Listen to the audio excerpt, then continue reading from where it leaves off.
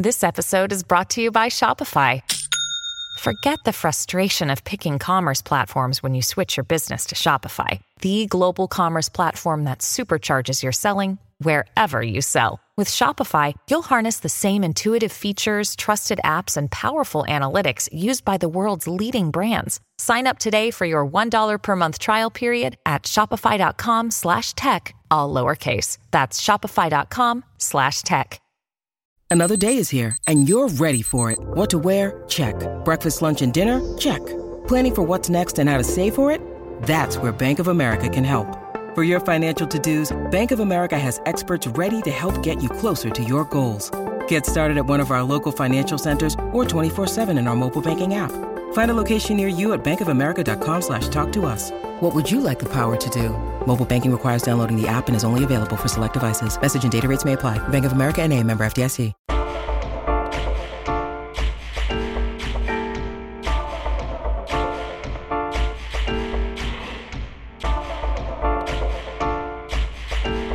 What is up, everybody? Happy Thanksgiving.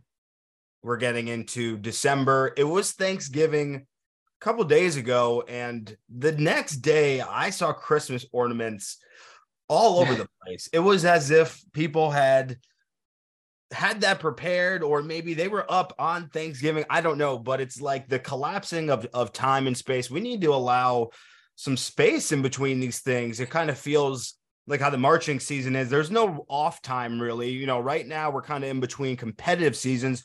Marching band is wrapped up, at least from a competitive standpoint. The planning goes year round, and we are kind of in the planning and teaching and designing part of the indoor season, which competitively kicks off, as we know, around that February mark.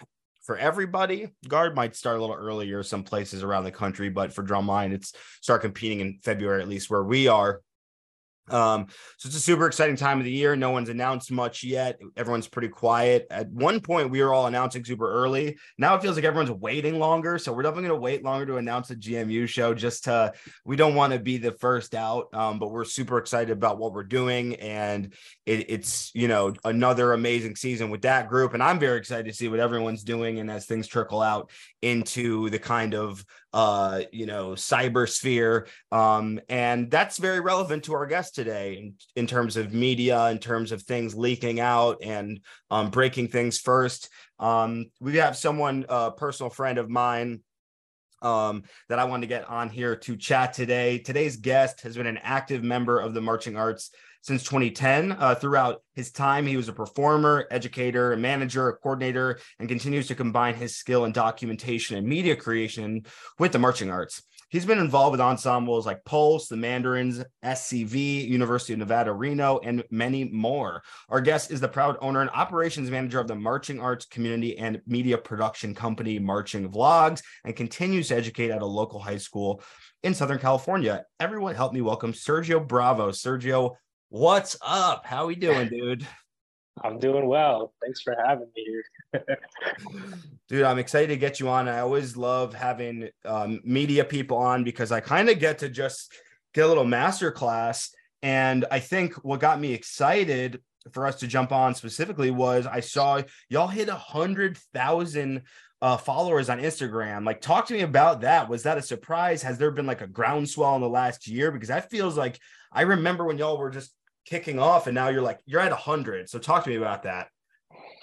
Yeah, no, it's been cool. I think like the actual growth, at least in terms of like followers for Marching Vlogs, is really just took off in the last, I'd say 6 months. So it's been cool to see that growth happen so quickly. But, you know, to be honest with you, Marching Vlogs has been going on for like, I think 3 years running now, almost 4. So the first more than half of that inception has kind of just been a grind, and, you know, regardless of the followers, it's been fun. So it's been cool to see the activity grow in the last 3 to 4 years and just still be involved since I started it after I aged out. So it's been cool, man. 100,000 followers is a cool thing. That's a lot in the marching arts. That is especially a lot. I have heard that I think in total we have some like 400,000 fans, period. you might have a quarter of them following you on Instagram, right? Along with the other platforms. So that's kind of a crazy thing to think about. And I know I try not to think too much about, that type of thing and overthinking the reach and things like that. But what about the last 6 months has specifically gotten things popping? Is it just like all these different plates that you were spinning and sort of these different ideas you had, they're all running full steam now? Like, why the last 6 months have you just seen this like huge uptick? Well, primarily the growth has been on Instagram. So I guess the last year has just been interesting to watch because of the things we've done at Marching Vlogs to kind of change. Like we've been, at least for me, I've been thinking about like how the algorithm works and how to reach more people, not just the marching people, but how am I going to tackle, kind of a wider audience. And of course, still adhere to the niche of marching arts. Yeah. And pertain to the people that actually know what's happening. But I think, with the growth on Instagram, like people love watching lot videos in particular. And I think more so the people in our activity love hearing the interviews that go on because we actually know the people that are talking. So a mixture of those two things, kind of getting the people that are part of the arts to be on the content of Marching Vlogs, but also documenting and showing off kind of like how much talent is in the activity and how much work is being put in to like execute at a high level that all these groups tend to do, So the last year is just, it's been different because of the way we've been attacking the algorithm on Instagram anyway. So is this your full-time role? Have you like turned this into a full-time job, or are you working on the side as well? Full-time? No, I would love it to be. I would love to just like spend all my time doing this, but no, I'm primarily an educator. I'm a drummer myself. So I teach at a high school, and I used to teach at more, but I think it's been nice to just kind of focus on the one gig that I have and kind of turn more of my attention to Marching Vlogs. Right. But yeah, teaching, and also I'm still a waiter, very, very part-time to subsidize some bills, but yeah. I feel you. Yeah, you need some tax dollars happening there, so that's important. So are you self-taught with all this stuff? Because it seems like you have a really good understanding or instinct for it. Is this what you went to school for, or did you just kind of figure out the social media content creation thing kind of naturally? That's interesting you asked that. I did not go to school for any media creation or anything. I've just been a really big fan of the marching arts since I grew up in it and kind of find my way in the world with marching arts. I feel like a lot of us who stick around tend to do that, whether it's through teaching or other avenues. But yeah, no, I've just been a huge fan. I was a big proponent of documenting my own summer. So during my age out, I was really focused on making sure that I had something to do when I left and I aged out, and I could look back, kind of like a journal. But I did that through Instagram and just like recording my daily activities in drum corps and indoor. And after I aged out, I wasn't really interested in vlogging like my own life. So I turned to media creation in the marching arts, and it kind of just meshed together. All the videography and all the photography that I've learned throughout the years all came after I created Marching Vlogs. So it's not like I was this videographer who wanted to shoot drums and document the arts. I had a love for the marching arts, and I found a way to kind of enhance my skills and bring more of that to light. That's kind of what brought Marching Vlogs to life was the love for the arts, and then learning all the skills to bring that out to the world. That's really interesting. That I don't think people would assume that looking at what you're doing, because it's so polished and you just have a solid brand. Like I really feel like y'all have that solid idea of what kind of voice you have and the type of personality that you provide to the marching arts, specifically with the takeovers. And it's your whole thing with when you're marching and creating this video journal. I mean, that's essentially what those takeovers are, but then you're casting this net over every group with including everyone that wants to do it, basically, right? I think you basically are like, let's get as many people involved. Let's, it's like more is almost more. And we can talk more about how you coordinate that, of course, but it's like, I feel like that sounds a lot like what you sort of did naturally back then. But to hear that you learned your technical skills as you were building online brand and putting it out there is, it's pretty wild. But it's like you have a target, you have something around. So it's, instead of like, I'm going to become a content creator, you're like, I have marching vlogs, and in order to make marching vlogs work, I need to learn how to like edit and turn over video like pretty quickly, right? Yeah, exactly. You're spot on pretty much. I mean, I had a little bit of a knack for video editing and like, doing the social media thing for myself, but I didn't have a niche or anything. I was just kind of doing what everyone else does with social media, just post what I do in my daily life. But the idea of like documenting my age out came when someone told me, like, wouldn't it be cool if we got an inside look of someone's experience every day at Drum Corps? Like, can you go anywhere online and kind of like look at someone's entire summer? And there's avenues to that. Like people do the lots and people do, they interview directors and designers and techs and all this stuff, but no one really sees like a video journal of somebody's experience through Drum Corps. And us in the marching arts, we get it. We've done it. But when you're like trying to tell somebody that isn't involved, like what this is, you kind of have to go through so many explanations. Like, wait, you get paid for this? Like you stay in a gym for how long? Like, so it was just interesting to me. I'm like, that's a crazy idea. I'm aging out. I might as well try this. Like, I might as well have something that I can look forward to when I'm older.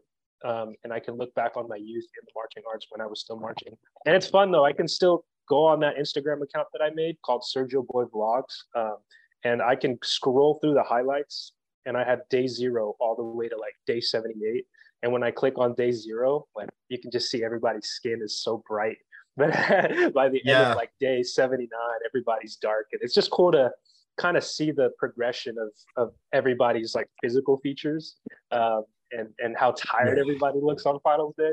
But that's a little scary. Yeah. I was just thinking like, it'd be super cool if you could get someone or like one member of each drum corps to take a 1-minute video of themselves like every day. So you have like every drum corps, and it's like you could post, or maybe it's not even a minute. Maybe it's like, however long a reel is, 1.5 minutes. You're able to like edit them all together. And it's like this day-to-day thing. It's like, okay, maybe it's not a 1.5 minute video of each person. Maybe each person, like it's like one word to describe each day. And then you could see like, it'd be like every drum corps would be like hot, tired, exhausting, like all this stuff. But it would also be like some highs in there. Like it'd be kind of a social experiment, because it reminded me of the photo montage kind of projects people do when they take a picture of themselves every day for like 10 years and then they just go, oh yeah. If you could do that with Tor, but in a more like, TikTok friendly way, that'd be pretty sick. And it would be like, because what you're doing is you're giving this insight into like the real situation rather than like, because even the lot videos are glamorous and glamorizing, whereas like something about the takeovers you guys do that I really like and I kind of want to emulate with like, the groups that I have any influence over is like the personalities behind the groups. Seeing the members not drumming, we see them all drum. Okay, Zach is the center of Blue Coats, and then like Elijah is the center of Blue Devils, whatever. It's like, see them drumming the videos. It's like, I want to see like what they're like that allows them to prosper in these settings. And I love the takeovers about that. So before, I guess, we're kind of talking about the origins of marching vlogs, right? But how did you like come up with this? Was it always about like, we're going to provide this like different entry? Did you experiment? Like, did you always know you were going to be more about video creation? Like sort of what was the vision you had early up? Or did it develop? Talk to me a little bit about how you developed to this point. Yeah, so I guess I already kind of went through like how I came up with the idea, but I'll talk about how I solidified the brand itself. Right. So after I aged out, because I did takeovers for both Mandarins when I aged out in 2018, and then when I did Pulse Percussion in 2019, I also vlogged that on a separate like Instagram channel. And like I kind of said already, I didn't want to vlog my life, but over those seasons, like people came through my DMs and was like, dude, I'd really love to seeing an inside look on what it's like to be at one of the top indoor groups. Like, and I knew that would be valuable because when I was a kid, like I remember looking up to these groups and thinking how intimidating, like how cool are these guys and how talented are these folks to just be executing like they do on the first try. Like, I just thought it was so like out of this world. So I knew that there was a value there, and I know doing that through my own vlogs was something I could give back to the community without like, I don't know, doing too much, because it was already part of what I was doing on the weekends. You know, I just had to pull my camera out and share it. And then, so anyway, after I aged out, Gridbook, or more specifically Mark Perrett, has been very vocal about how much he enjoyed the idea that I was doing with my own vlogs. So he pretty much just messaged me going, wouldn't this be cool if this was in a centralized like brand? Like, what if we got, you know, who would be down to make a Instagram account just for takeovers, just to like see the process of different ensembles? And I was like, yeah, I'll do it. So yeah, that's kind of how it started. It was just a conversation between me and Mark Perrett. And if you didn't know, and even for the viewers watching, like Gridbook used to do this thing where they did Snapchat takeovers back in the day, like maybe a couple years before I started marching vlogs. And Mark Perrett would tell me all the time how logistical that process was, like how much more of a nightmare it was in terms of like getting them on board and making sure they knew the rules and what to do and what not to do, and you know, who would be the right person to take over, how would we represent the brand properly, how would we represent the ensemble properly. So I didn't realize at the time that it was going to be like a logistical nightmare. But I can now tell you that it is a process to get somebody on the takeovers. So the origin, my vlogs, then Mark Perrett hit me up. And then honestly, when we were talking about it, I was like, what would be a good name for this? He was like, dude, marching vlogs is literally not taken. And so I just made the Gmail right then and there. We made the Instagram like the same day. And then we started planning for like, you know, what it could be. We started off with a basic idea. We started with 5 different members from different drum corps to take over for 7 days. So the cool thing about what I did when I was marching was you could see the whole summer, right? It was kind of like a day in, day out experience. I could imagine some kid opening up their phone and going, Surgo Boy vlogs, interesting, what's going on today? Right. And you kind of lose that when you're not doing it for more than like a period of time. So I thought it would be a good place to start would be 7 days at 5 different drum corps. And we would launch it 5 weeks before DCI finals. So we had talked about this before the summer even started, but that was our target date. It was going to be 5 weeks before DCI finals, and we were going to get a week and plan it all out. And it was a huge success, to be honest. I think after we released our first post introducing what Marching Vlogs was, we already had, you know, the idea and the plan and the people in place to kind of make that first season happen. And to be honest with you, I didn't know what was going to happen after that. I just thought like, hey, let's do this for the indoor too. And that's kind of when things started to just, I was like, man, this is going to be a bigger deal. I think I'm going to stick with this for a little bit, because one thing about me is I've always been very like interested in entrepreneurial endeavors. Like I have a knack for wanting to do business and stuff like that, but I just didn't have anything. I didn't have an idea. And so marching vlogs to me was like the perfect brainchild. It was like, this is the marching arts, and there's like an entrepreneurial endeavor that can mesh together and become something cool. I thought it was a no-brainer. So I just kind of ran with it since then, and now we're almost 4 years into it. So I like the name. I think the name was on point. It's like, what is this? It's marching vlogs, and it's super just, I don't know. It applies across a lot, which I think is super dope. And I mean, it sounds like, you know, of course we can talk about content creation, but it's like the content strategy part of it is so crucial. And, you know, I've seen what Flow Marching does in every season, and it's like, you take any given season and you have an understanding of how the preseason breaks down, how the competitive season breaks down. And then you can kind of play with that creatively as the content strategist and be like, hey, like, it's really fun to see behind the scenes before the shows even hit the floor, before the uniforms are on. It's like, that's a really awesome part of the year. And for anyone who's not in it, they're not part of that. So I actually think like what you do, what Flow does as well, you know, what we all do is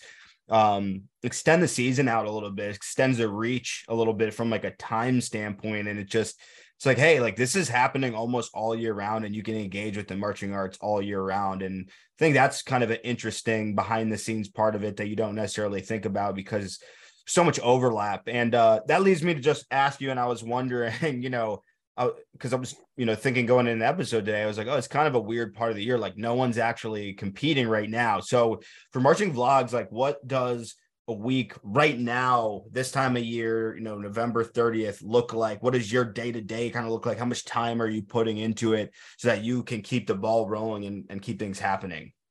Yeah, it's a great question. Marching Vlogs, since I'm just doing it in my bedroom, it's like, I could just do whatever, whenever. And that's like, honestly, the biggest challenge of something like this. Like when I have a job that someone adheres me to, it's kind of like I have a regime and something I have to get done. But with Marching Vlogs, it's always just kind of like, what do I do to keep this thing going? And to answer that, there's a few things that kind of continue no matter what. And the takeovers are obviously one of those things. Like it started the whole brand, and it continues to be probably the most consistent form of content that Marching Vlogs makes. And only because mainly I don't have to make the content. Like somebody else is going out there and getting the content for Marching Vlogs, which I think is a really smart content strategy. Yeah. If you find a way for your viewers to make the content for the viewers, it's really just figuring out how to do that. And that's mainly what I am doing on the back end, is trying to find the vloggers, make sure that they are signing on to the account properly, making sure that they understand what it takes to have a good vlog. And, logistically speaking, that's what my job is. When you look at Marching Vlogs, you don't really see my face, like maybe a couple times, but I'm more so just the guy making all of that happen. So my week is like sitting at my computer, going on Instagram, kind of figuring out where people are at right now, who's marching where, who would be good for that. And over how many seasons do we have now? Like 6 or 7 seasons of takeovers. And I base seasons like WGI season, DCI season. Every season I have been kind of solidifying and making the process of logging someone on faster, easier, and less time consuming. So fun story, like when the first season, oh my God, dude, I was literally spending so much time every morning. Like I was working throughout the day from like 10 a.m. and then I would teach at like 5 p.m. So I'd have 2 jobs, but every morning from like 7 a.m. to like 9:30, I would be on my computer figuring out how to get takeovers rolling, scheduling them, making sure they all have the passwords and changing the passwords at the right time. But yeah, now we're like season 7, and I have multiple spreadsheets, actually just one master spreadsheet, but within that spreadsheet, I have links and quick access to literally everything I need to do to onboard someone. And if it doesn't seem like a lot, like I'll quickly go through what I have to do, right? I have to get them to apply, which gives me all of their basic information, right? I take that, and within that application, by the way, is kind of like an interview portion. Like, what is your highest priority rehearsal? Like, the last thing I want is someone to take over and they're like not keeping up with the responsibilities of rehearsal, and then like the staff and everyone else is like, dude, what are you doing? Turn that and then off. he goes, oh, I'm doing Marching Vlogs, and then that looks bad on Marching Vlogs, right? So that honestly is my biggest fear, because I know what it takes to be on something like that, and I do not want Marching Vlogs to like be a distraction. So those are the things I think about when getting someone on, and that's part of the application process. There's strategic questions in that application that kind of gives me enough info to like realize if this person is going to be a solid vlogger, not just in terms of content, but in terms of keeping up with their own responsibilities, because that's honestly what's more important. Right. We have a privilege, and we're privileged to see the activity, but when they're actually working within it, that to me is just way more important. So, and then after that process, right, I look at that, see who would be good for it, and then I move them into another spreadsheet, which gives me information on like how am I going to, introduce this person, where do they come from, where are they marching, stuff like what their Instagram handle is, their email, and just making sure that I have everything I need to give them the next thing, which is the contract. So I have them sign a contract, which makes them legally liable if anything goes wrong with marching vlogs. I give them all the pros to doing a takeover, but also all the just be careful right now. Like you're representing your ensemble, you're representing marching vlogs, you're representing yourself. You don't want to ruin that. So, there's just things within that contract that kind of give us the right to terminate or honestly sue them if they do anything wrong with the brand. Like if they delete everything, for example, right? Like as everything becomes more of an asset, there's kind of a little word in there or a little spot that goes like, you're legally liable when you have this account. Like we will come after you. And I'm not trying to make it a bad thing, but it just needs to be said to protect not only marching vlogs, but even the ensembles that are being represented. So it is quite the process to get them on. And to go back to your question, I've spent less and less time nowadays on that process and more about what else can marching vlogs do. Right. Because in the beginning, we didn't have any of the videos that are out now, like in terms of the lot videos or like the interviews or even marching vlogs drumline, which came a year or two after the inception. So it's more about kind of planning for the future and making sure that the current content is still being pushed out. Absolutely. So when you talk about kind of your management of all of this, you're very much the coordinator and sort of the person moving things along and dictating kind of how the process actually happens. What are you just using from like a technical standpoint to make marching vlogs happen? You're talking about using spreadsheets and just sort of overseeing kind of that logistical side. What other tools do you utilize? Are you overseeing some kind of like social media planning system, or is everything done manually? How are you working across the variety of people that work under the marching vlogs umbrella? Just talk a little bit about how you do that. Yeah, so this past year has been about expanding the team in my eyes, because I know, like for myself, one day I don't want to be doing all this stuff all the time. Like I'm already getting tired of some of the things that I'm doing. And I'm like, I don't see myself doing this forever.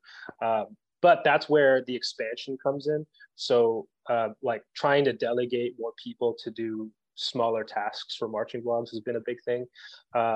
So in terms of like what we do, there's a few programs that I'm trying to use. Like I utilize the Google ecosystem like crazy. Like I try not to be on any hardware anymore, because if I'm going to be moving about, traveling or whatever, like I need to just have access either on my phone or on my laptop. So the Google ecosystem has been huge for anything content wise. I use planning apps like later.com to make sure that I can sit down and plan content for the week. I also use Adobe products to make my videos and edit my photos. Marching Vlogs is a legal entity, so I have banking systems in place and all these things to make sure that that's all good in terms of the legal aspect. But yeah, that's pretty much it. Like Marching Vlogs also has weekly meetings that we have. That's been slowing down recently because of all the band's finals and but usually we have maybe about 1 to 2 hours that we all just kind of chat together and kind of talk about like the next week and see what we need to get done. For example, like I have photographers that are homies of mine that are down for the cause. So whenever they have photos, when we have the meeting, that'll be their only job for those 2 hours, is like uploading photos and making captions. And maybe we don't talk about anything else, but those 2 hours kind of just like solidify and make sure that stuff is being done at Marching Vlogs. Because if we don't talk or we don't meet, kind of things just get lost in text messages and right stuff like that. So So, you're basically running a company, right? I mean, that's kind of what it is. And, obviously there must be some form of monetization coming in.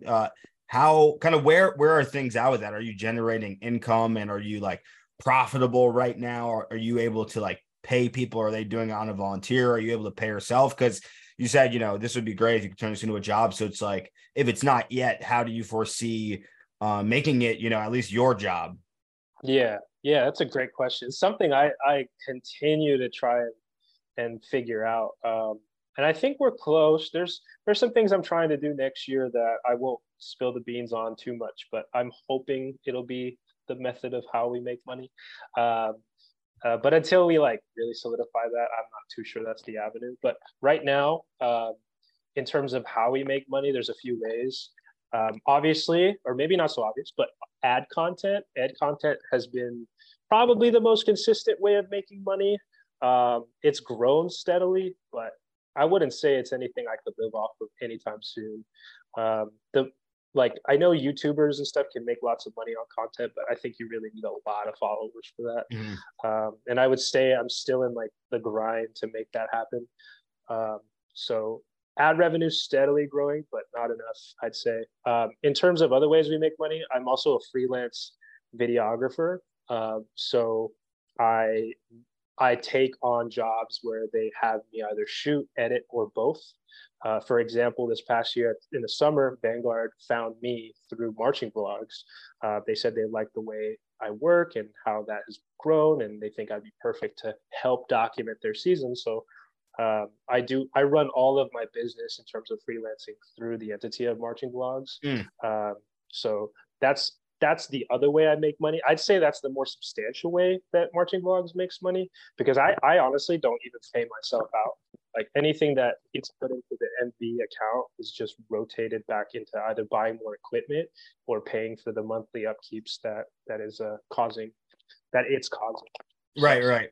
That's super cool though. So that's like a face of your business that's not as obvious, is that you actually sort of are able to go and almost consult with a group, or you're implanting marching vlogs skill set and sort of understanding of how to create good content for marching arts.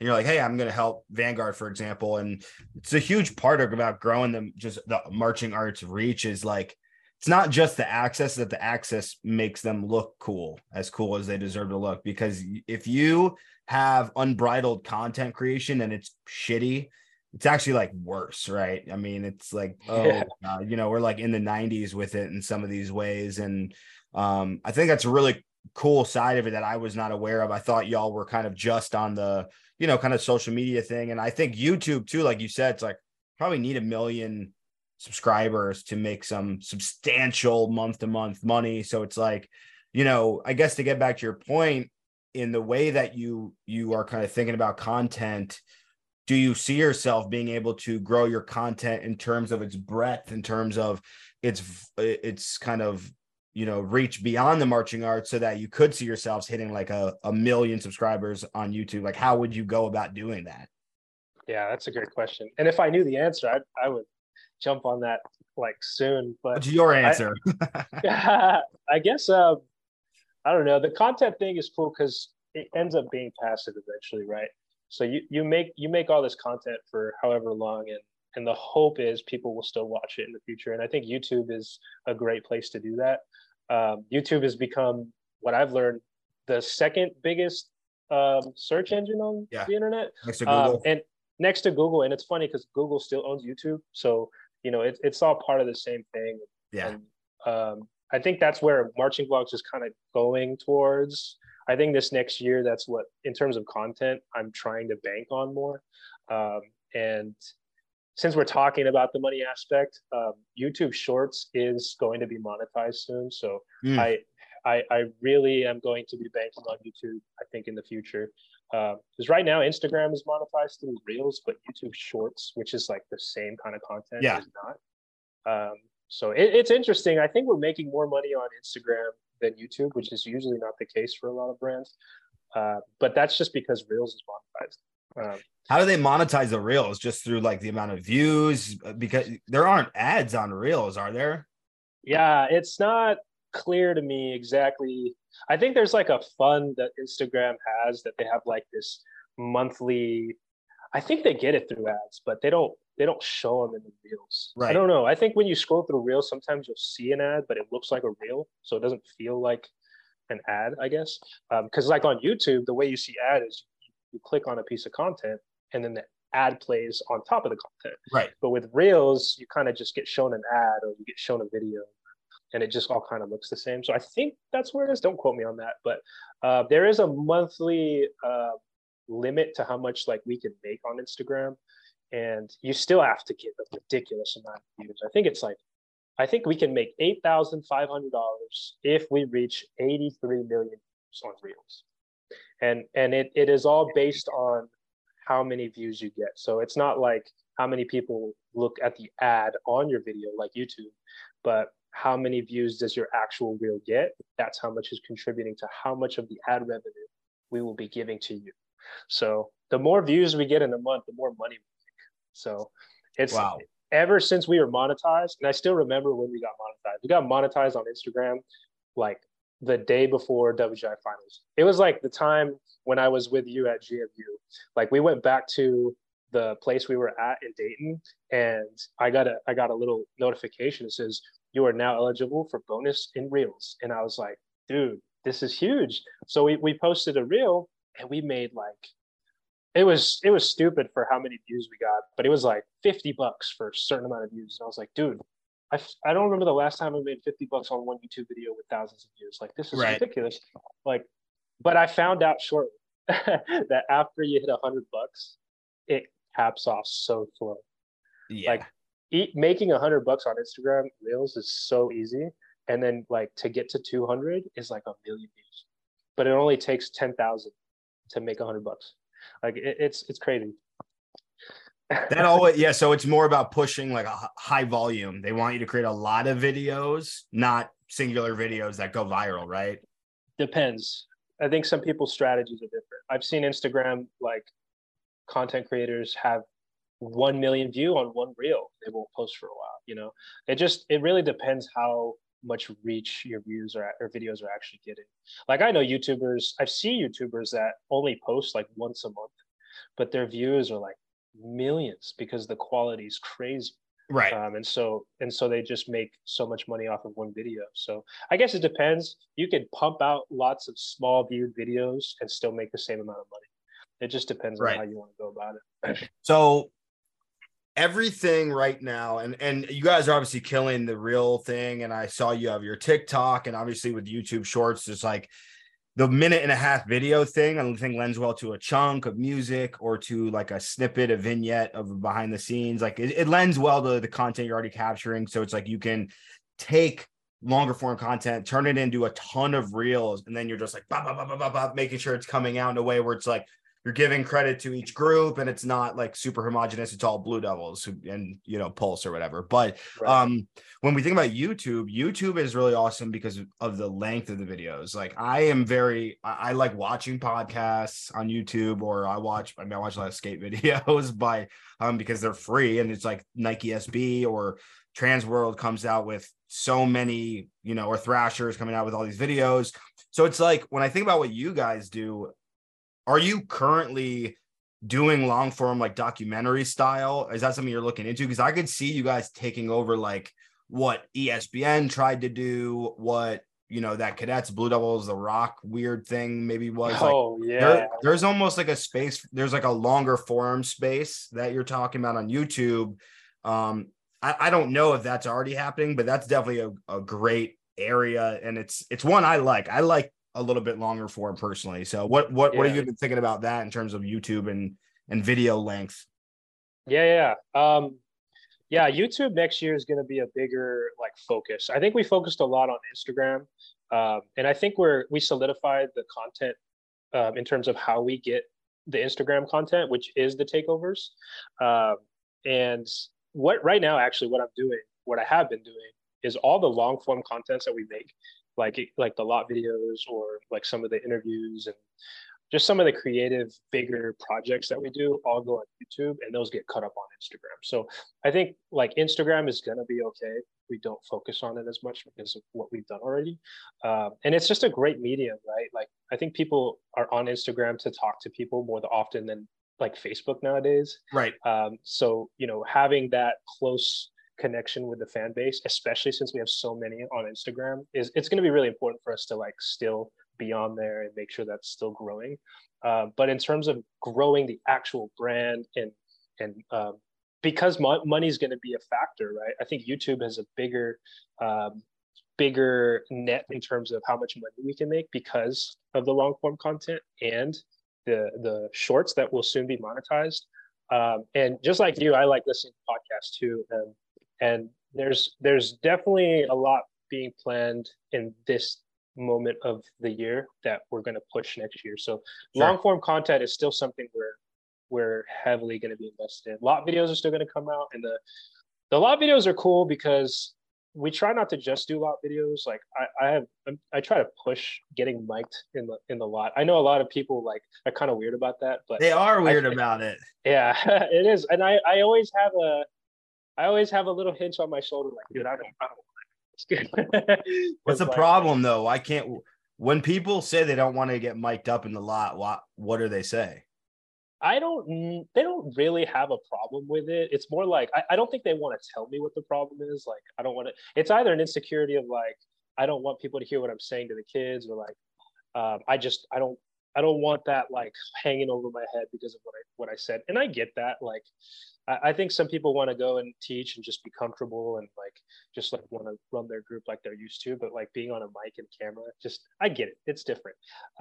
So I still try to push it, and I do get rejected sometimes, and it's kind of hurtful, but it's okay. It's all for the love of the activity. Well, you always know you can mic up GMU staff. Yeah, dude, GMU was fun, man. I still talk to John and them about that time. Just like even when we interviewed you in the tent and he like got your shoes and everything, those are some of my highlights of that trip. It's just GMU's vibe has been awesome. I've always been a huge fan. Dude, that's crazy. The fact that you marched Pulse, and it was awesome when you guys hit me up, and I had been following you guys obviously, and just like, oh, this is like a good Instagram account. You don't really think like what's going on behind the scenes or whatever, but when you guys hit me up, I was like, dude, like, if we have West Coast guys that have nothing to do with what we do, it's not like we march together, I didn't teach you. Yeah. The people I teach, like, they get it. They're on the inside of it. But when it's like, and it's more so you personally as your background and where you come from than it is like, oh, you're the dude who runs this big ass platform. I'm all about it. Like, I'm always down to collaborate. You already know, and we should definitely do that, and we will. But it's like to have fans and like you or John coming through, it's like, we like what GMU is doing. And it's like, okay, that tells me I am doing something right, because I want fans from Pulse and from Vanguard and from groups that I have nothing to do with. I didn't march. I'm not not that I'm not influenced by that. I didn't receive the direct influence of as a member. Yeah. So it was just super cool, because it's like, dude, like I just want to have fans. I want people to understand what we're doing artistically and connect with it. And it's like, I feel like sometimes you guys and the fans in the, out there get it more than the judges do, which, I don't know what to feel about that. In some way it's flattering. I'm not sure. Yeah, no, I've always been a fan, man. I think the style of GMU and your influence to that group has been cool to watch, like, from afar. Cause like I get influenced by groups that I'm near, and then I hear about people around it, and then that has an influence, and then some people don't like it, and that has an influence. But I like being far away from groups and just seeing them and going, cool, I like that, that's tight, so that was kind of the vibe I got from GMU, because I don't, I'm not close with anyone at GMU. Like, I've met you online, I met you in person, but like I didn't, like you said, I didn't teach or march with you or anything. And I actually used to watch you when we were still at Cavaliers. I think was that 2011 or 2010? Yeah, 10, 11. I was like my first year and a half in like drumming, marching, percussion. I was just like, oh, we're all these cool. So it's just been cool to watch from far, and you've been awesome. You've always been very welcoming and a nice guy. So it just helps to the whole idea that GMU's created, and it's been cool, man. Dude, I appreciate that. It's like I don't know. I guess because I do this, So I have put a lot out there, not everything, of course. Like you could never understand, not you, but one could not understand what it's like to be in my shoes, go through a season or go through the last 10 years that I've been doing. But I feel like there's so few people that are at the level that I'm at, designing, especially for indoor drumline now, and taking a stake in it in the way that like our team has, and then is willing to talk about it in a space that's not like the advisory board with all the doors closed. And I've tried to be a person who is like, yo, like this is how I've gotten here. This is what I've gone through. And this is continuing to what I go through, and being very transparent about that. And not everyone likes that. And not every ensemble likes that. Mason certainly has always been so cool about everything that we do, and like is the most supportive organization you can imagine. But it's like, dude, I want to know, like, all right, like what does it take, you know, Ian Grom to do what he does? Like, I know he does interviews, but he's always being interviewed. He's not necessarily, you know, he's always in that seat. So it's like, I just don't know him to that extent. I always use him as an example because he's such like a perfect product of arranging and composition and professionalism. And it's like, I want to see behind the scenes with him and like what they do and what him and John do, like, you know, with Box Six. I should just ask them to do an interview because I haven't. Yeah, they're super professional, you know what I mean? And like, I seek to be professional and of course all those things, but also like, I don't know. It's like, you want to hear the coach mic'd up on the field. Yeah, for sure, man. I understand that. And it's like, oh, when you catch them swearing, you catch Bill Belichick bugging out in the field, you're like, oh, damn, like these players, like, you know what it takes to be at the level that we see the kids being at is they can deal with that at times. Deal with the roughness, deal with just the difficulty of the day-to-day. And it's like, it provides you that insight that we talked about before. But anyway, that's all to say, I am literally always down to like throw the doors open to you guys. Like, it was super sick. Like, our members got, you know, that venue is terrible, but our members finals week got you guys coming through, setting the cameras up, and it told them that they mattered more than just me telling them. I, of course, tell them that all the time and that what we're doing is special, but it was like, look, they're here and I did not book this. Like, you guys took your time to capture us in some of our final moments, and they're going to have that to watch forever. Like, that's super dope. It must feel cool in your shoes to like create that for other people now, and the way you talked about creating for yourself. Yeah, man, you brought up a lot of good things that just like blew up in my head, because the first thing I will say is when you say like when people are in the midst of the grind and they just say things, like, because I've mic'd up quite a few people already, it's funny because I don't release everything, and I shouldn't release everything. But when I get to edit everything, it's like, did I hear that right? That's fucking funny. You know, like I've heard people say things, I'm like, that's cool, you're human, I get it. But like when you look at them in a professional light, you would never think they'd say something like that. Yeah. And I totally understand that. Like it really puts the rawness of like what we do in perspective, because like we're all just humans trying to make it happen. And that's one of the things that actually I get a lot of like credit for in terms of marching blogs. Like I get DMs every once in a while, and sometimes during specific periods like the end of the season, where they just come and they say, dude, you helped me see how like normal these people are. Like, it's not so intimidating. Like, you've encouraged me to go audition, you know, like you let me get over that hump of being afraid to be around people that, you know, they're so good at drums, because that is intimidating. Like, I remember still learning how to drum and trying to do that. I'm just like, I can't do that. That's intimidating, you know? So it's been a pleasure to hear that from people. And what else did you say? You said, oh, the GMU thing. Yeah, man. I think when we got there and John and I and Ben were just talking about how cool GMU is, and like you definitely don't have to tell your members that, because we I guess we should do that more, because it's just cool, man. They like to see what GMU's been doing and the vibe. And I love the way you guys play the drums. Like, the style is just so cool. And yeah, by the way, all that stuff's coming out. Like all the show stuff, that documentary that we were kind of like making. Yeah. I'm still in the midst of editing everything. Like, I got Monarch, I got GMU and Pulse, and Pulse is so sick. Pulse is going to be a lot. It's just we followed them all the way down the tunnel, and like to the moment where they like won and everything. So that's so sick. Yeah, I'm glad that I'm doing this for myself to watch, but I can only imagine how excited some people might be to like kind of see that that's that's going to come out eventually. Because I've got messages, people go, hey, when's that stuff coming out? Like even GMU members are like, hey, when are those videos coming out? And I always have to say, like, it's in the works. It's almost there. Because it is a lot, man. Like I go through my hard drive and it's hours of footage just from one ensemble. And and like to get myself motivated enough after like a long day teaching or even just working on other stuff, I'm like, oh, dude, I have to edit that. Okay, there we go.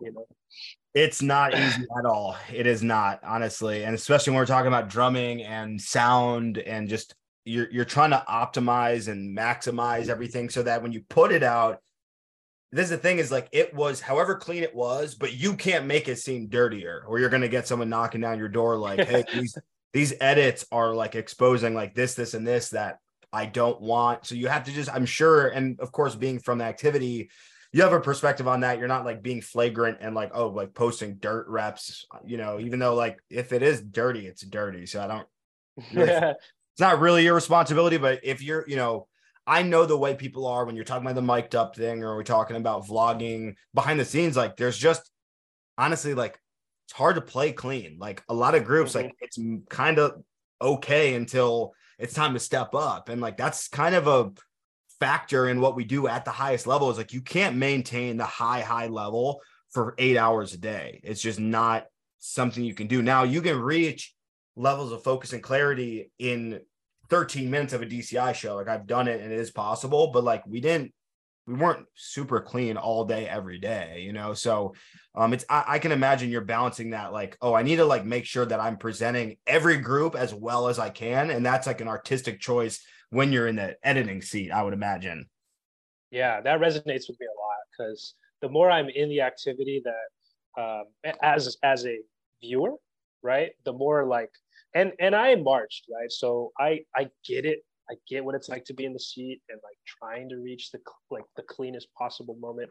But the longer I'm away from being an actual performer, the more I realize, like exactly what you said, like it's so hard to play clean.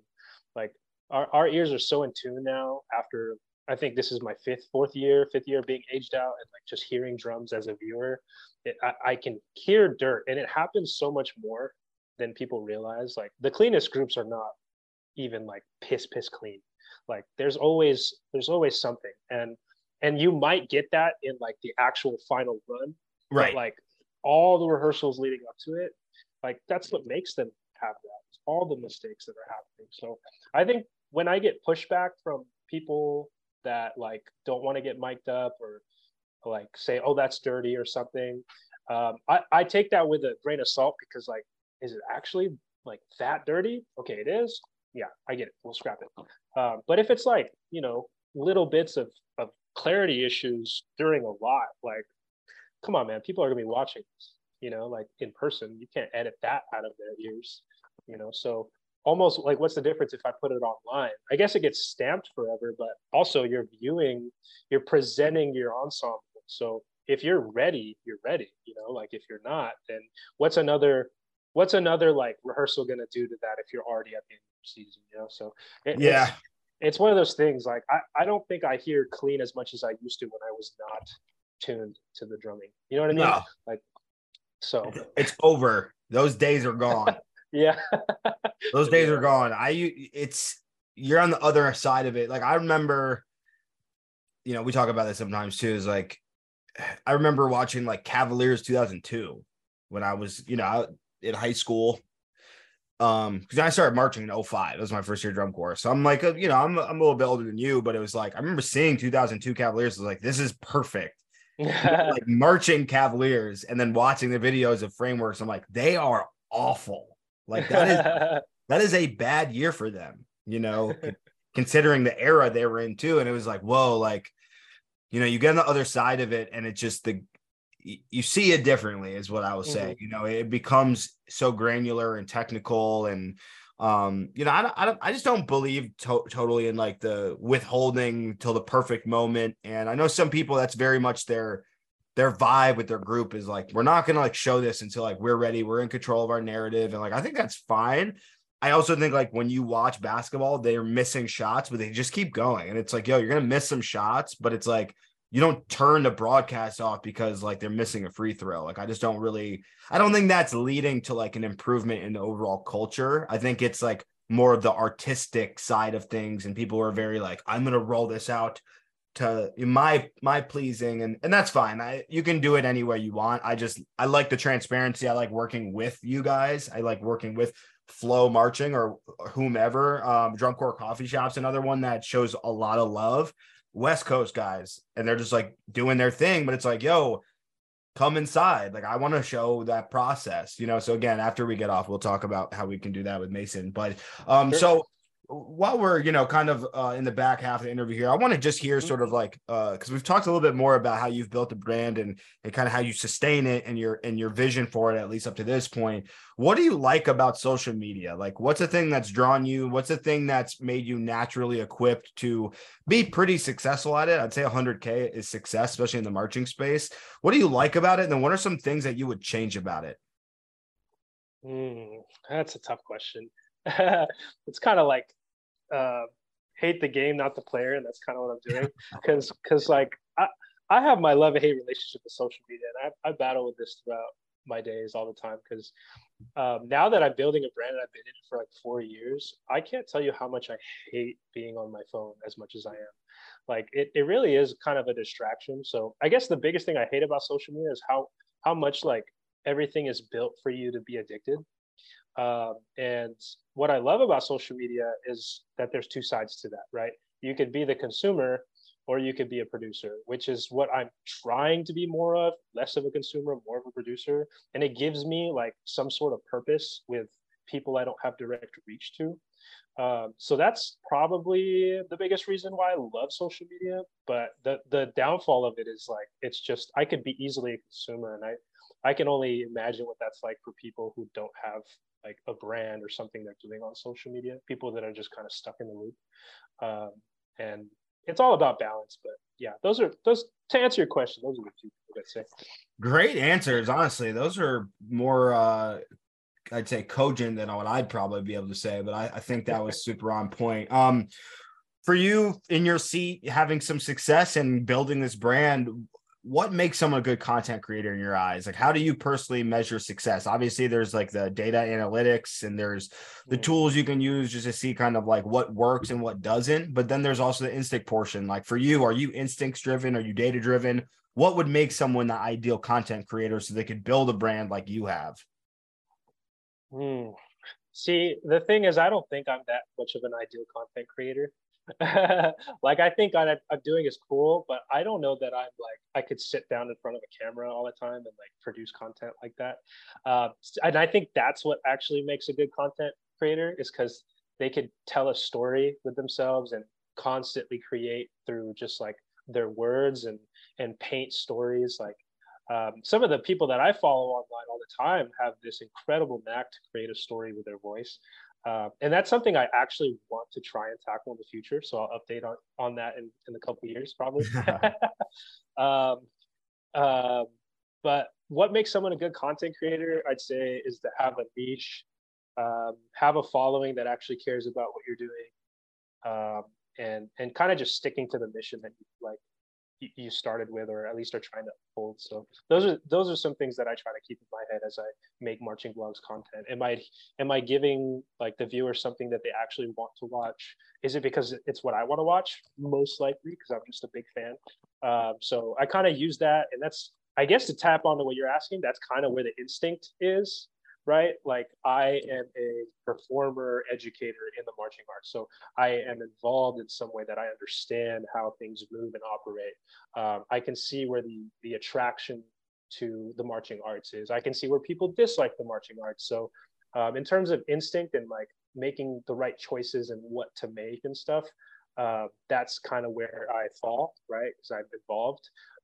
In terms of the metric stuff, I think it's cool that like I've reached such a feat of 100,000, but it doesn't feel any different than it was at like 9,000, to be completely honest with you.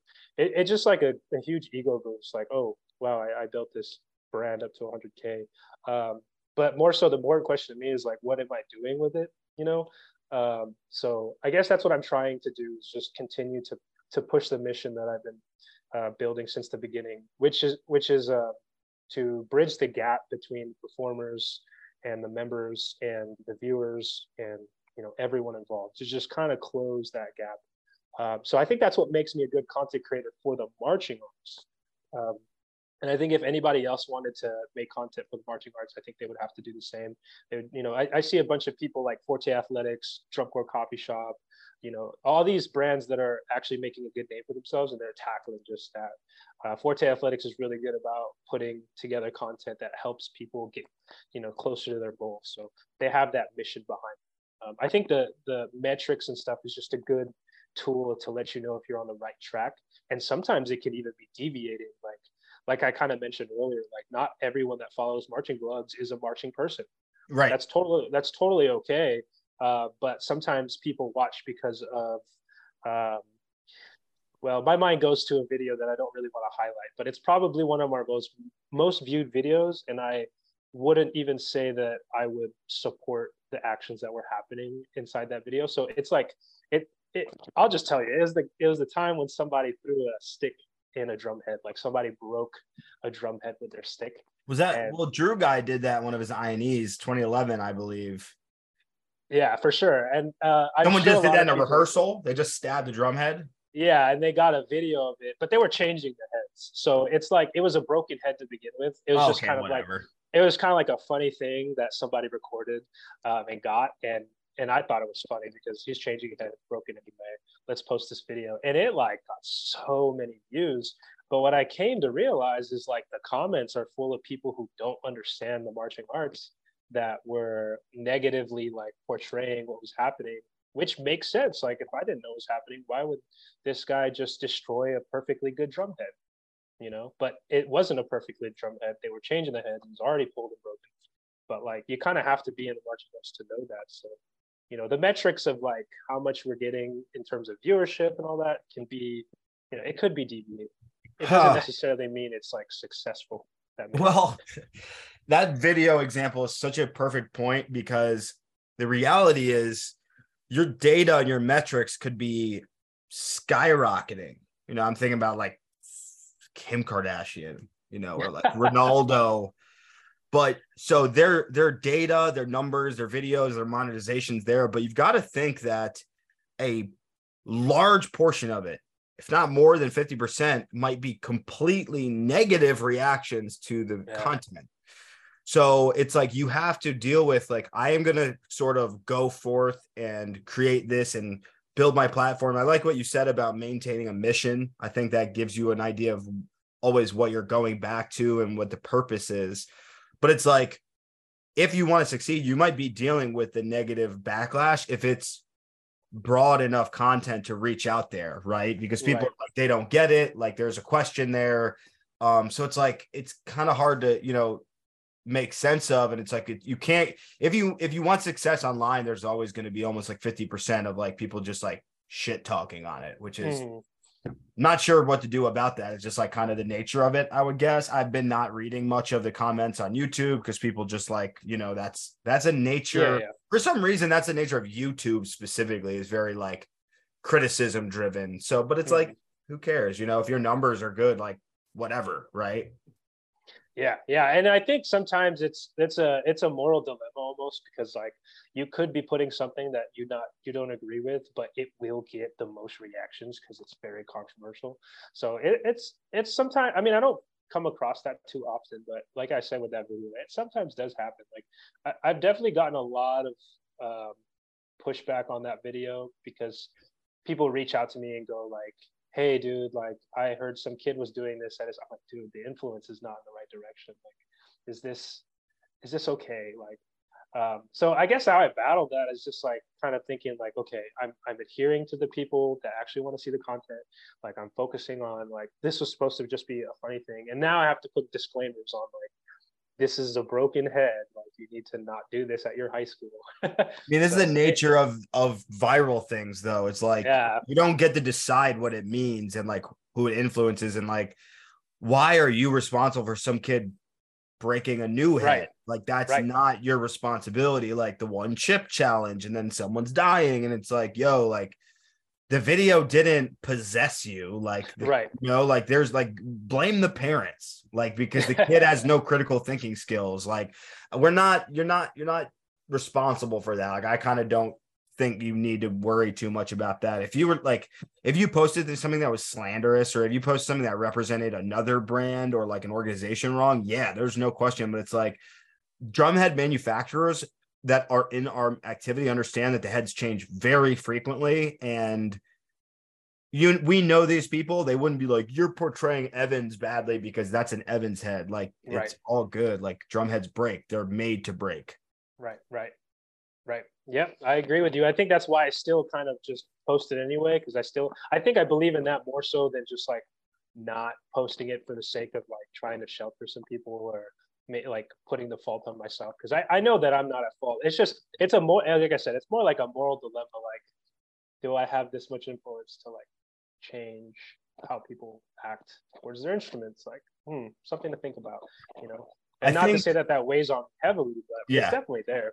Well, I think your responsibility in that way is less about what's in the content and who you represent. So if you are a content company like yourselves and you only are giving access to Blue Devils, Vanguard, Boston, and Bluecoats, no other corps gets to do takeovers, and you don't film any other corps, that's where I would be like, hey, like, you're not representing this accurately, because like those are 4 corps of the most well-funded, richest drum corps probably. I'm not the budgets in front of me. If someone wants to holler at me, I'm sure there's a relationship there, but it's like, you don't do that, right? You're very cognizant of like giving insight and giving access to corps of all competitive levels. And that's the type of thing that I think would be more of like a blind spot than like, oh, like, why would you break a drum head? Like, why would you? Okay, there's like, okay, why would we march sideways and crab when it's going to hurt all of our hips later? Why would we? Like, we're allowed to make these choices. Like, it's not that big of a deal. But I think it seems to me like you guys have your head wrapped around like how you represent the activity fairly across a variety of spectrum, highs, lows, and in betweens. Yeah. I mean, you pretty much hit it. I mean, we're just trying to be good people in the good activity, you know. So, and that gives me some reassurance too. It makes me feel better about just putting stuff up, because it's not going to be my fault. I know, and dude, it's tough because the reality is like the top groups get the most views. So I mean, you're going to produce quality content across the board. Like, I was watching some video of mandarins earlier. I was like, oh, like, this makes mandarins look really good. Like, in general, and it's like, they weren't bad, you know, they're not a top 3 drum line, but they are good, and you're showing that they are good, right? But I have to imagine like the groups that win, the powerhouses, the brand name drum corps and indoor drum lines, like, that's just how this works, right? So you almost take a hit when you go like, hey, I'm going to film this open class group. Like, we're going to put these groups, you know, and blast them out there. And it's like, you might not get as many views, but I think you're going to earn the trust and the viewership and the subscription of people who are in those groups. And that does matter a lot. You know what I mean? Like, that you are showing them because they are there, and there's good stuff in open class, and there's good stuff in the lower end of DCI. And you don't really see that a lot. Same thing with front ensemble, you know, it's like a whole culture that hasn't grown as much yet. The drumline lot culture goes back to the like late 90s. The front ensemble video lot culture just isn't caught up yet. And like, that's something that people are always, so as much front representation. It's like the whole thing has not gotten there yet. I don't know what to do about that, because I'm not in the lot filming, but I think that conversation is out there. I'm sure you've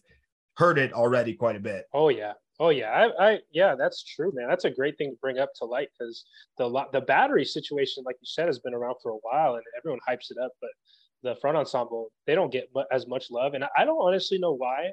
I like the battery thing because I'm a battery member. I'd assume if I was the same person that chose like front ensemble instruments, that I might have gone the same route. Like, you know, marching vlogs could have easily been more front ensemble heavy, but it's not, because I'm not. And that kind of ties to another idea I have with marching vlogs, and continuing that mission is like trying to expand the people involved to be more representative of those sections.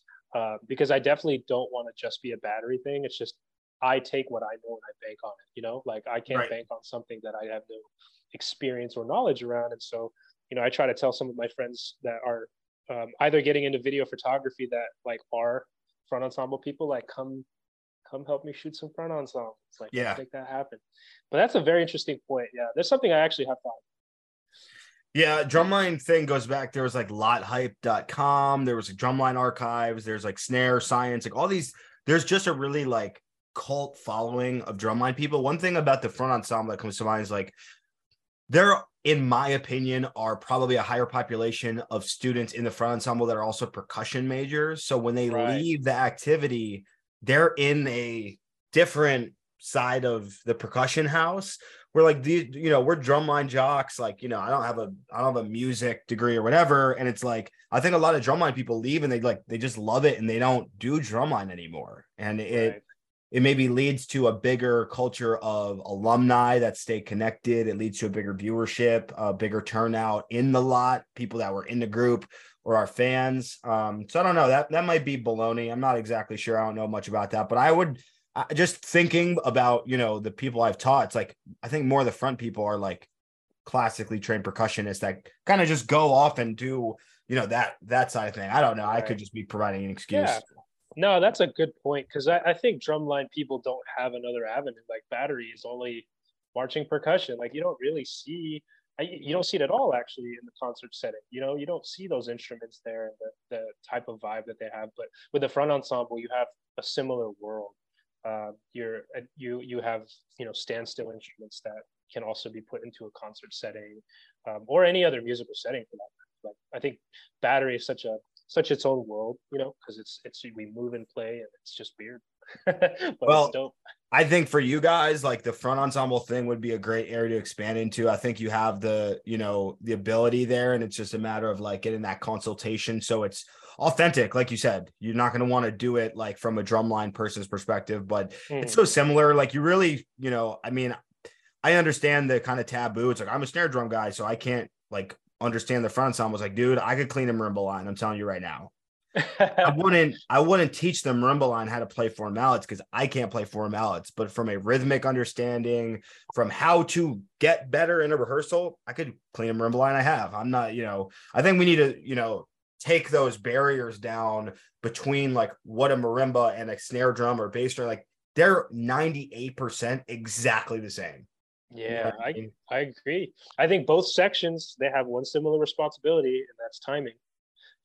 And both have a secondary responsibility, which is why we're separate. One is moving and the other one is melodical contribution to the music. So they're both just as equally important. I think you spot on with that. I teach at a high school and I'm the caption head there, and I also manage a front ensemble. So I totally agree. Like I can't teach you how to play four mallets, but I sure can get you to rehearse well and make sure you're playing your rhythms right. So can you play an attack? Like that's what's the same. Like we play like our physical thing that we do is so similar. And the front doesn't get as much love with the media thing, and the funny thing is that they're a more predominant force in the judged aspect on the field. One great example that I go back to, and this is just like facts, it's not my opinion at all, it's like everyone was like Boston is the favorite to win, Boston's the favorite to win, and they got fourth. Because for what their front was doing, if you have to average the front and Battery, and if anything, weigh more heavily in the front, because they are the default to be judged, not the drumline. Because like you said, the drumline can go out here and do this and contribute to the visual aspect.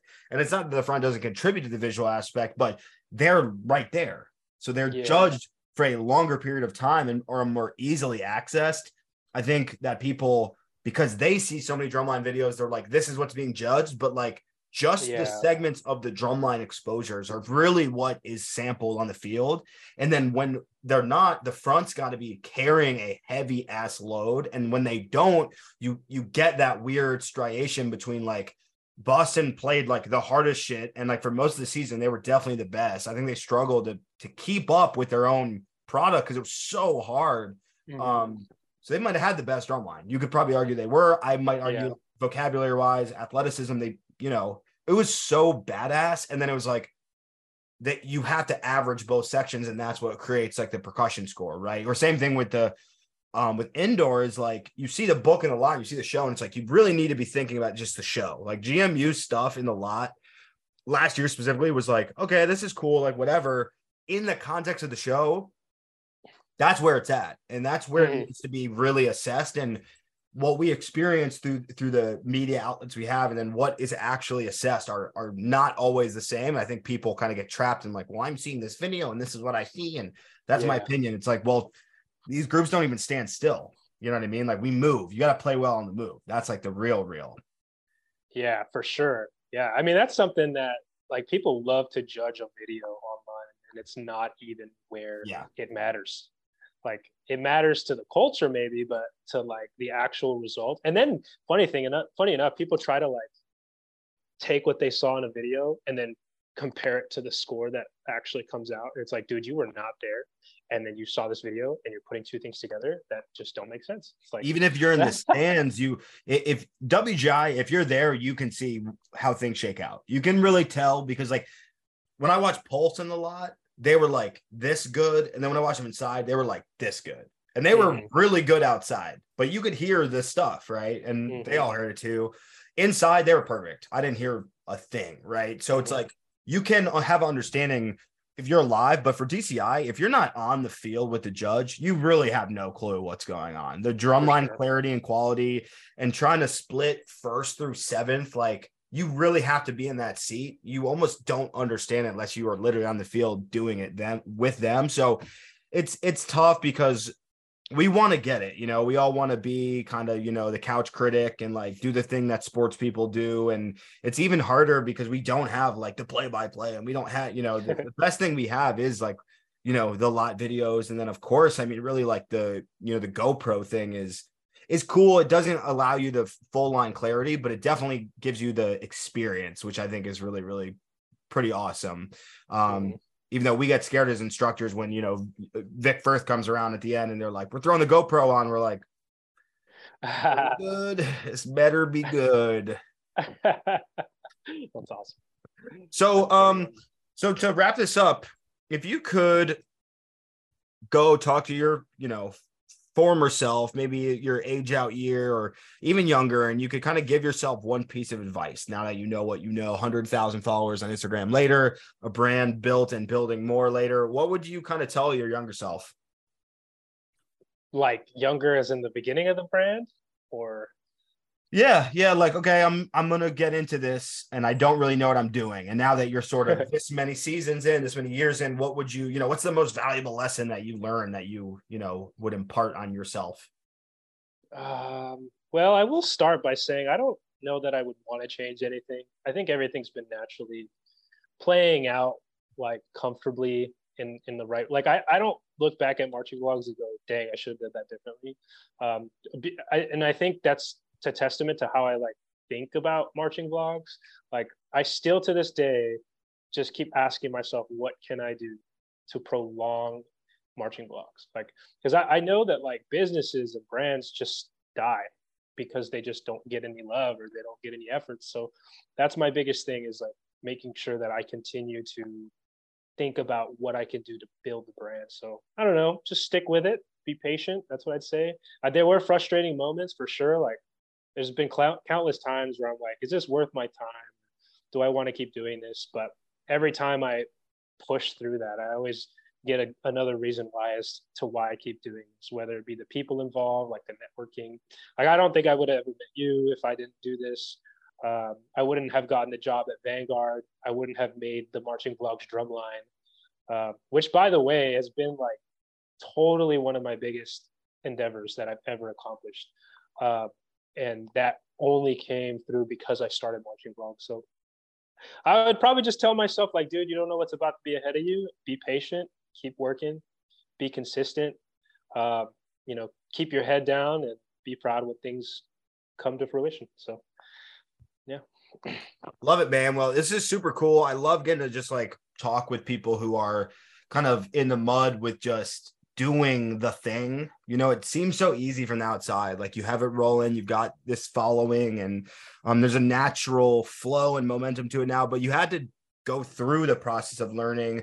You literally told me you didn't even get trained, or really, you kind of are self-taught. So it's like, just taking that chance is super cool. And it's awesome to see, like, you know, I'm always trying to go behind the curtain, just learn more for what I'm doing, because what you're going through is what I went through with designing, or what I went through with teaching too. Like, we all kind of go through, like, I don't really know what this is. And then you just keep going until you're in it. So I'm a big fan of what y'all do. And, you know, I'm looking forward to collaborating with you guys and miking up and getting the tripod set up and getting, you know, kind of capturing these moments that are just like super amazing. You know, I'm so excited to see that documentary you're talking about from last year's indoor. So we'll talk off camera about what the plans are that you maybe didn't want to share for the public. Yeah.